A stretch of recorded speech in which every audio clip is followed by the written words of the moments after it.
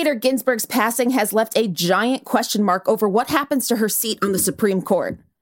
BuzzFeed News Courts reporter Zoe Tillman is with us to break down what this means for the cases the court is set to hear. And we've got a preview of our interview with former Housing Secretary Julian Castro. We asked him what he thinks Democrats should do if Ginsburg's seat is filled before the election.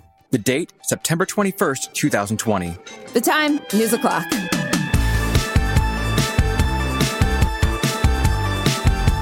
Hey everyone, I'm Hayes Brown. And I'm Casey Rackham. Welcome to BuzzFeed's News O'Clock. That singing you heard at the top of the show was from Friday evening, when people gathered on the steps of the Supreme Court in D.C. to mourn the passing of Ruth Bader Ginsburg. She passed away at the age of 87, surrounded by her family in D.C. The news came like a lightning bolt around 7:30 p.m. Eastern Time on Friday evening, sending the 2020 election and the internet as a whole into a tailspin. Ginsburg had been on the court since 1993 and in recent years built up a cultural following, both for her position as an anchor on the court's left and her continuing grit. It definitely helped that along the way she picked up the nickname, the notorious RBG. The last time a Supreme Court seat was open in an election year was when Justice Antonin Scalia died in 2016. As you might recall, former President Obama nominated federal Judge Merrick Garland to fill that seat. But this is what Senate Majority Leader Mitch McConnell had to say at the time. The next justice could fundamentally alter the direction of the Supreme Court and have a profound impact on our country. So, of course, the American people should have a say in the court's direction. And current Senate Judiciary Chair Lindsey Graham had this to say back in 2016. If an opening comes in the last year of President Trump's term and the primary process is started, we'll wait to the next election. And I've got a pretty good chance of being the judiciary. You're on the record. Yeah. All right. Hold the tape. President Trump was in the middle of a campaign rally when the news of her death broke, but had this to say soon after leaving the stage. She just died? Wow. I didn't know that. You're telling me now for the first time. She led an amazing life. What else can you say? She was an amazing woman. Whether you agreed or not, she was an amazing woman who led an amazing life. I'm actually sad to hear that. I am sad to hear that. Thank you very much. Democrats, for their part, have said that the seat should be filled by the next president, using the precedent that McConnell set 4 years ago. You can be sure it's going to be a fight that we're going to be hearing about for weeks to come. Ooh, yeah. I mean, when that news broke, Twitter broke and every text group broke. I mean, I don't know how many friends, specifically my friends who are women, were texting back and forth because this is just such a big and notable death. And what was sad, I think one of the tweets was just like, we didn't even have time to process this death because immediately everyone was like, what does this mean for the Supreme Court and the election? And Roe v. Wade, what does this mean for so many different facets of life in America that, I agreed, we had no time to really process. Mm-hmm. Yeah, it was like, okay, what's next? What do we do? Tell us, please. Right. I was actually taking the dog outside when the news broke. I looked at my phone. I happened to check Slack, saw that the news had just broken. And I made sure I was not going to tell my fiance until, for as long as possible, just to hold off. I come up the elevator with the dog. The door's open and I hear inside my apartment, "No!" I'm like, "Yep." "No!" I'm like, "Yeah," I say through the door as I get my keys out. Okay, that wasn't the only thing that happened since you last heard from us, and we're going to be diving more into this story later on in the episode. So for now, here's the rest of today's top stories. You may get to keep your TikTok after all.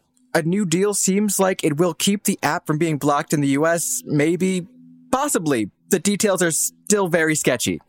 The short version is that the Chinese company ByteDance is setting up a company called TikTok Global to run operations in the U.S. It'll be made up of ByteDance, the tech company Oracle, and now Walmart.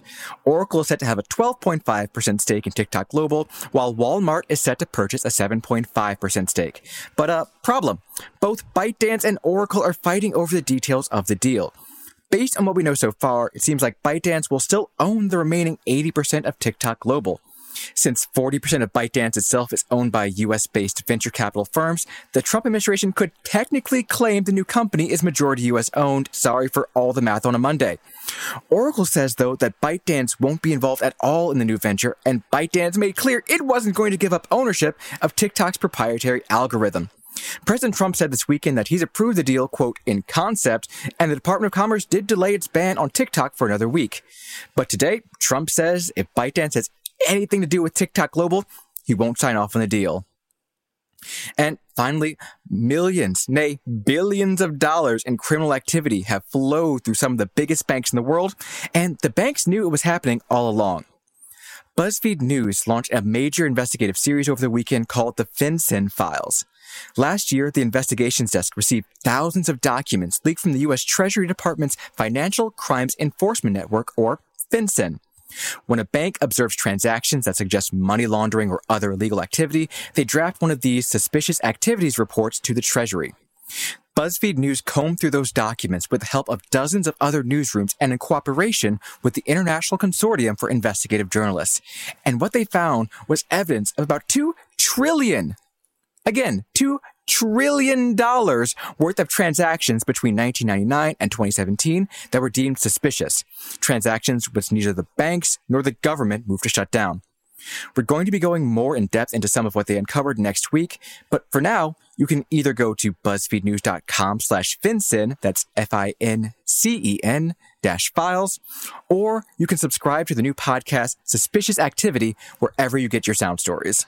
Okay, so I know we are going to be talking about it at some point, but what does suspicious mean and why was nothing done? So suspicious means like, oh man, it is really weird that this company is giving all this money to this weird shell company. We don't know what's going on here, man, but it looks like it could be crimes. That's like the lowest level. At the highest level, it's like, we're pretty sure North Korea is using this set of maneuvers to get around international sanctions and funnel money around. But why did nothing get done? Profits and laziness. I mean, it's really just a great example of how big banks and big finance, hides in the shadows like a lot of what they do. And as far as, why didn't government get involved? Well, I mean, the banks did their job, which is to say, like, as soon as they flagged this activity to Treasury, they could basically say, and that's that. We have done enough. And the government, it's up to them to file charges, etc. And there have been cases where that happened, but for most of these files, not so much. So now my second question for you today on this Monday. Where in the hell did Walmart come from in this TikTok conversation? Flying out from the rafters to suplex this deal. I mean, they were in talks for a while now, but I mean, they didn't really seem to have a major chance of outright buying TikTok. But them as a partner with Oracle in this new weird venture thing, sure, I guess. I don't know. It's all bonker balls at this point. I'm going to be sorting through this for almost as long as I feel like they sorted through all those suspicious activity reports. All right. So that, I think, is enough of the sad big news for a second. Let's take a break from all this for some pop culture. Casey? Yes. Well, the big story from the Emmys last night is that Schitt's Creek won a shit ton of awards. Hayes, that pun was for you. Thank you. I appreciate the levity, the levity. No. Okay, we're done. Moving on. No. Yes, Schitt's Creek won big, absolutely sweeping the comedy categories. Eugene Levy, Catherine O'Hara, Dan Levy, and Annie Murphy all won for their acting. And the show also won for outstanding writing and overall outstanding comedy. No show has ever completely swept like that before, and honestly, it seemed like they could barely believe it either. Like the extremely polite Canadians that they are, they made sure to thank everyone else who was nominated too. Here was Dan Levy during his speech accepting the Outstanding Writing Award. Oh my goodness. I guess this is it. Thank you to all of the fellow nominees in this category. It was an honor to be nominated alongside you. And I also want to recognize Issa Rae and the writers on Insecure for writing some of the funniest, most heartfelt television of the year. Thank you. This is absolutely incredible. Thank you to the Academy for this tremendous honor. Thank you so much. The other big winners of the night were HBO's Succession and Watchmen, which took home a bunch of awards, including Best Drama and Best Limited Series, respectively. And 24-year-old Zendaya winning Outstanding Actress in a Dramatic Series for her role in HBO's Euphoria was one of the most delightful surprises, including for Zendaya herself. To the TV Academy, to all the other incredible women in this category, I admire you all so much. This is pretty crazy. I don't really cry. Whoa, okay. You could hear some of Zendaya's family and friends in the background there shushing each other since, like all of the winners, she delivered her speech from home. It was part of a kind of weird, kind of awkward Emmy ceremony, one where the presenters were socially distanced from host Jimmy Kimmel, and interns in hazmat tuxedos delivered the statues. Why? The hazmat suits was a weird touch. I gotta say, that one, I'm like, question mark on that, kids. That was like a joke and a bit that went too far. And then it was like, we've come this far, we have to keep it now. We already bought the suits. What else are we going to do with them? Like, really quick, hell yeah to Watchmen. The shout out to the Tulsa Massacre that the writers gave was so important. I really just appreciate what that show did and how so many of the people up for acting awards were Black, because without giving too much away, it was a very Black show. Right, yes. Jumping off of that, I will say that I do feel as if the Emmys was a little bit of lip service towards the we support Black artists, because it was a lot of talk of we support Black artists, but will they win? Not quite yet. But to be fair, yes, we had people like Regina King win, Zendaya, etc. There were wins. But I think really where it was like mostly seen was in that streak of Schitt's Creek, you know? And it's a great show, and it took 6 years for them to win anything. Catherine O'Hara winning that Best Acting, that was deserved. If she never took home an Emmy for Moira, that would be a complete shame. But I think Dan Levy even said it in his Best Writing speech, you know? Issa Rae. Season 4 of Insecure is their best season. They have done an outstanding job. And so, yeah, it's a shame we didn't get to see that. And then also, I have to give a shout out to The Good Place. Their finale was absolutely outstanding. And so it's just tough. I'm happy for Schitt's Creek, but I'm sad for also what could have been. Oh, boy. Well, at least, no, The Good Place is done. Oh, man. Yep. Womp, sad.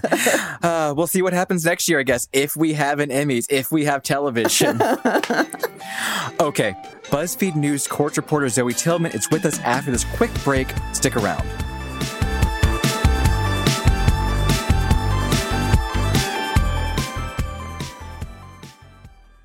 At SheFit, we're tired of hearing new year, new you, fat-burning secrets, and lose weight fast. The only thing you need to lose is self-doubt. The body you're in deserves respect, love, and support. Support you're not getting from your current sports bra. It's time to experience the only sports bra that actually does its job and outperforms the most popular brands on the market. It's time to feel real support from SheFit. Save $10 today at shefit.com/2022.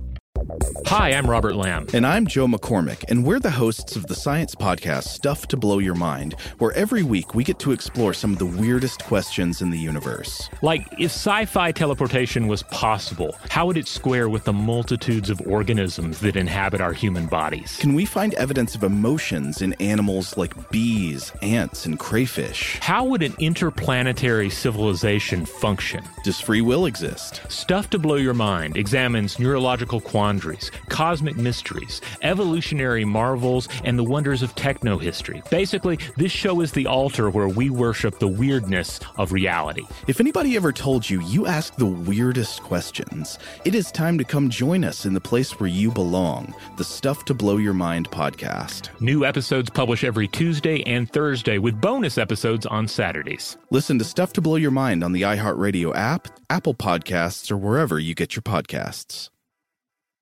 For my small bookstore to thrive, I can't just sell books. So I created a radio ad at iHeartAdBuilder.com to tell everyone about our author events, our story hours for kids, and our amazing lattes. Now we're busier than ever. I'd call that a success story. A custom radio ad from iHeartAdBuilder is the fast, affordable way to drive customers to your business. Put the power of radio to work for you. Get started now at iHeartAdBuilder.com.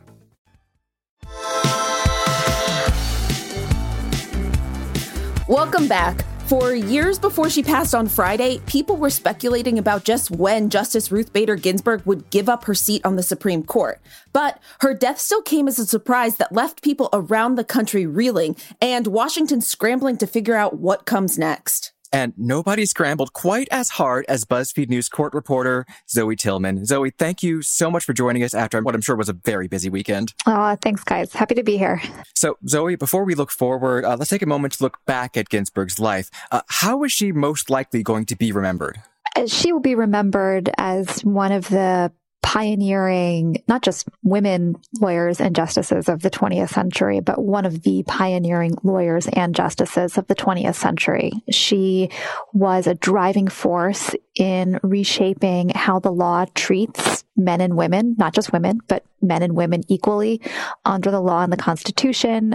She was a highly successful women's rights lawyer before becoming a judge, and then as a judge on the D.C. Circuit, and then as a justice on the Supreme Court.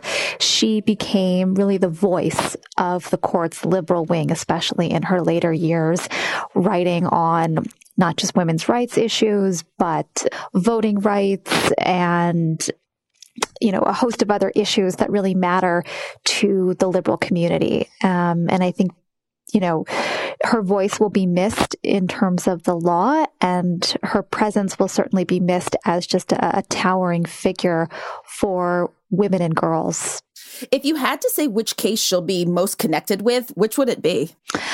I mean, one of her favorite opinions that she wrote was early on in her tenure, where the court concluded that the Virginia Military Institute's ban on women students violated the Constitution. It was sort of an early clarion call from the new Justice Ginsburg about, how the Constitution protected the rights of women to be equal players across society. Her dissent on equal pay issues later in her tenure, where the court had ruled against a woman who had sued over or paid disparities and gender discrimination, that dissent became legislation, which is very rare for court dissents. So, I think it really spans the length of her career on the bench. So each of the justices on the court wrote out statements of condolence after Ginsburg's passing. Did any of those stand out to you? One of them did. I mean, they were all very heartfelt. She was a beloved member of the court and by all accounts, just a delightful person to be around and to work with. But Justice Souter, who's now retired from the court, wrote the shortest remembrance, but to me was the sweetest, and I pulled it up so I could read it. He wrote, "Ruth Ginsburg was one of the members of the court who achieved greatness before she became a great justice. I loved her to pieces, period." I thought that was just really beautiful. So that stood out to me. There are still a few cases that the Supreme Court is supposed to hear before the end of the year, including one involving Obamacare. How will Ginsburg's death likely affect those cases? Historically, when the court has been down a justice, that means that there are 8 justices, which raises the potential for a tie vote. And when there's a tie, it means the court doesn't set new law. It leaves unsettled issues for the rest of the federal judiciary, which is not ideal. So when there are really high-profile cases, like, for instance, the future of the Affordable Care Act, it's likely that the court will hold off issuing a decision, especially if it seems like there's going to be a 4-4 split. That's happened before. And what they'll do is, they'll hear arguments this fall, but they may wait to issue a decision and then rehear arguments once their new colleague is on the bench at some later time. So it could really push off a decision on the fate of Obamacare well into 2021. And that could be true for any number of cases. There's another pending fight before the court about whether House Democrats can get grand jury materials from the Mueller investigation, sort of another one of these big Congress versus executive branch fights. And that could also get kicked down the road. So, it may just delay how long it takes for resolution on some of these very key issues before the court this term. Last week, you wrote about all the cases that the Trump campaign and GOP are in the middle of litigating ahead of the election. What are the odds one of them winds up before the Supreme Court? Extremely high. Great. Yeah, I mean, we've already had a few cases that have come up to the Supreme Court where lower courts have tried to block states that are trying to make it harder to vote by mail or remotely during the pandemic. And those have come up to the Supreme Court in emergency postures. And the conservative majority of the court so far has ruled in favor of states and temporarily blocked these injunctions from taking effect. So it's very likely that, especially as it gets closer to the election, and there are really last minute issues around how people can vote, how their ballots are counted, when their ballots are counted, those could all very easily get kicked up to the court and bounce sort of ping pong up and down. And then, we're all bracing for an election that's not decided on November 3rd, especially given how many people will be voting by mail. So to the extent there's a fight over counting absentee ballots, the legitimacy of mail-in ballots, that could all come up to the Supreme Court in the weeks and months, God help us, after November. So is there a chance, though, that we get like a full-on 2000 Bush v. Gore situation where the Supreme Court actually says, okay, that's it, we're done counting here. The winner is whomstever? It's funny. I was thinking this morning how far we've come in 20 years, that it's probably not going to be about physical ballots this time, right? In 2000, it was the hanging chads. It was the pictures of election officials like holding up these paper ballots, trying to see what was punched. And now it's going to be a lot more technological in terms of, how all the ballots that are mailed in, how they're counted by machines, or, what happens on that front. But, I think there are just so many unknowns, and this is so unprecedented. I mean, we have, I think, more than 300 cases pending right now around the election already, which is phenomenal. That is crazy numbers. It's totally bananas. And I just got to point out that both Justice Brett Kavanaugh and Chief Justice John Roberts worked on that case, Bush v. Gore, right? Correct? Yeah, it was, really a greatest hits of lawyers who have gone on to become judges and justices, I think on both sides. The teams that worked on that, those lawyers have all gone on to high positions in Democratic and Republican administrations. So no, I think, we may expect to see a lot of the same players who were involved back in 2000. But, there's just so much more litigation, and there might be multiple cases that go up to the Supreme Court around this. It might not be just Florida. It could be, Ohio and Florida and Pennsylvania. It's just so much broader this time around. We're going to be talking about the political fight over whether her seat will be filled before the election a lot in the coming weeks. For now, Trump has said that he's going to put forward a nominee, and it'll be a woman. So we will uphold equal justice under the law for citizens of every race, color, religion, and creed. I will be putting forth a nominee next week. It will be a woman. One name that's come up a bunch in that regard is Amy Coney Barrett. What can you tell us about her? Judge Barrett was a law professor before she became a judge on the Seventh Circuit in 2017. She, had a long, distinguished career as an academic, but what Democrats and liberal groups have really gotten up in arms about with her is that she is publicly and deeply anti-abortion. And that was an issue when she came up for the Seventh Circuit. It will be an issue if she is the nominee, to the extent this nomination fight is about abortion. That's what the administration is going to get if they nominate Judge Barrett, for better or worse. It's something that can certainly mobilize the Republican base and especially the religious right, but it may also make some moderate Republicans a bit more nervous about jumping in and really full-throatedly backing her. So to the extent that may be a problem, there are some other women that the president could choose from. But Judge Barrett has really been the front runner from day one. Yeah, the other name we're hearing is Barbara Lagoa. What's her deal? Barbara Lagoa is a newer judge. She's on the 11th Circuit. She previously had been a justice on the state Supreme Court in Florida, and before that had been an appeals court judge, state judge in Florida for a long time. She is certainly very acceptable to the conservative legal community. She doesn't have the same name recognition as Judge Barrett, partly because she's just newer, but she has certainly conservative bona fides, and most recently was involved in a very high-profile decision out of the 11th Circuit where the court ruled that people with past felony convictions in Florida, where the state could prevent them from getting their voting rights back if they couldn't afford to pay back court fines and fees that they had incurred. So, she is certainly joining and making a name for herself on the 11th Circuit, but doesn't have quite the same track record and political baggage, I would say, that Judge Barrett does. There are some people who've argued that Ginsburg should have stepped down a decade ago to make sure that her seat could be filled by a Democratic president. What do you think of that? That's tough, man. If I was a Supreme Court justice, I don't think I would want to give that up. There's a lot of unknowns with a Supreme Court vacancy. And when, if you step down, you lose control over what happens to that seat. And, there's also the fact that the first woman on the Supreme Court, Justice Sandra Day O'Connor, has expressed regret that she left early, and she had left the court to take care of some family issues, and it was, for personal reasons. But since then, has expressed regret about that, and that can't be unnoticed by the current justices.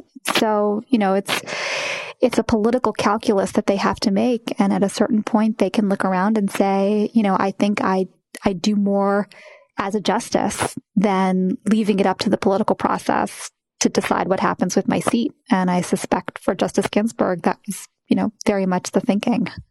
Well, Zoe, thank you so much for joining us. I'm sure you're going to have another busy couple of weeks and possibly months ahead of you. So I'm sure we'll be talking to you again soon. Indeed. Thanks for having me. Before we go, we've got a little preview for you ahead of our conversation with former Housing Secretary Julian Castro that we're airing tomorrow. Justice Ginsburg is on everyone's minds, so we decided to take the opportunity to ask him about the late justice's legacy and what he sees for the court going forward. Have a listen. Last Friday, Supreme Court Justice Ruth Bader Ginsburg passed away.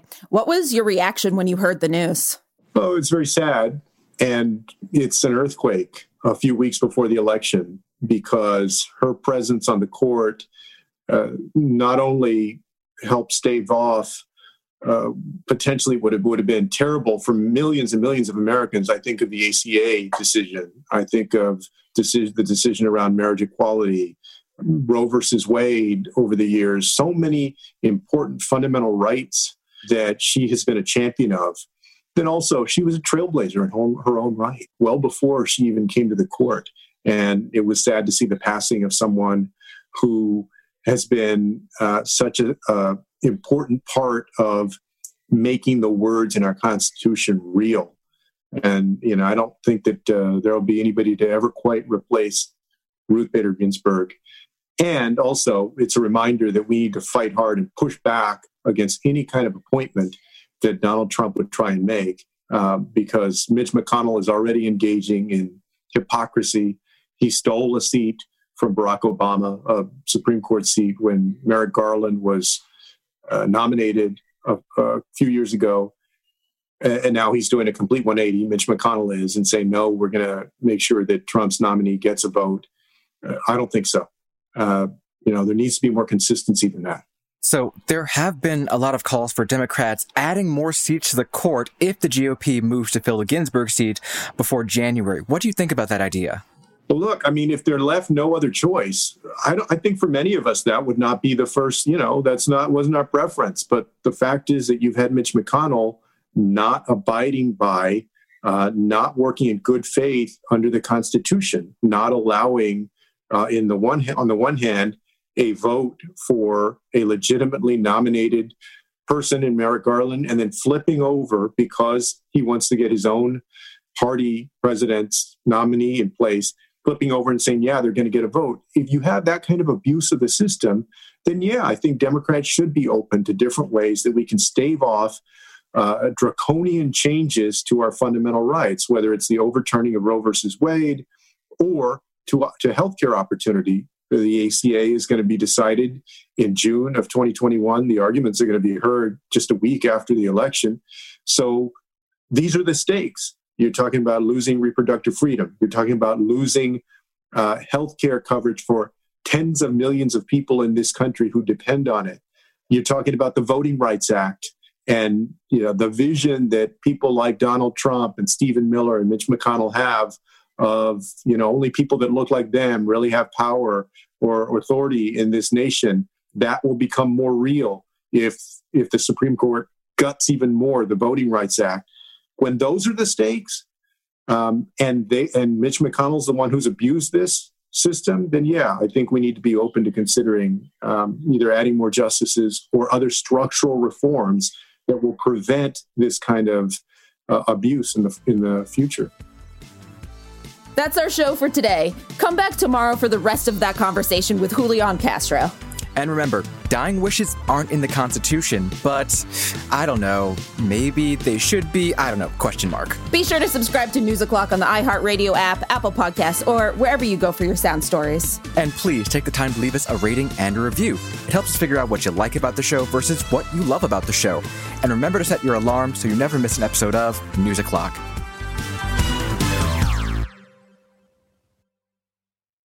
Give your heart some love with circulation-boosting bioactives, proven to improve blood flow for better oxygen and nutrient delivery. Boost circulation from day one for better cardiovascular performance that keeps improving over time. Try CocoVia Cardio Health Supplement, available as a capsule or a powder. Visit cocovia.com today. That's COCOAVIA.com and use coupon code CCV20 to get 20% off your order. These statements have not been evaluated by the Food and Drug Administration. This product is not intended to diagnose, treat, cure, or prevent disease.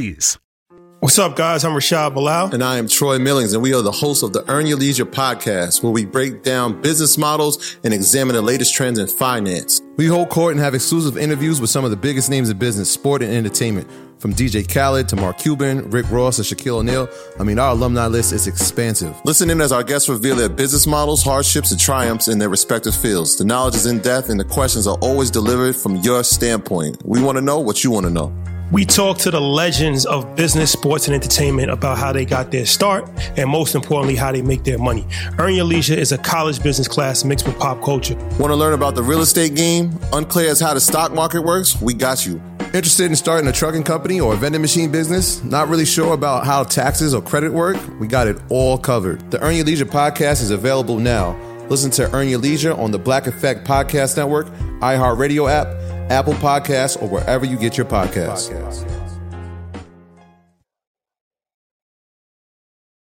You've always had the feeling that there's something strange about reality. According to the Stuff to Blow Your Mind podcast, there is. On the show, hosts Robert Lamb and Joe McCormick examine neurological quandaries, cosmic mysteries, evolutionary marvels, and much more. Prosthetics are true testaments to not only human craftsmanship and ingenuity, but also to the plasticity of the human brain. Listen to Stuff to Blow Your Mind on the iHeartRadio app or wherever you get your podcasts. Brought to you by DuckDuckGo. Protect your privacy online for free with DuckDuckGo.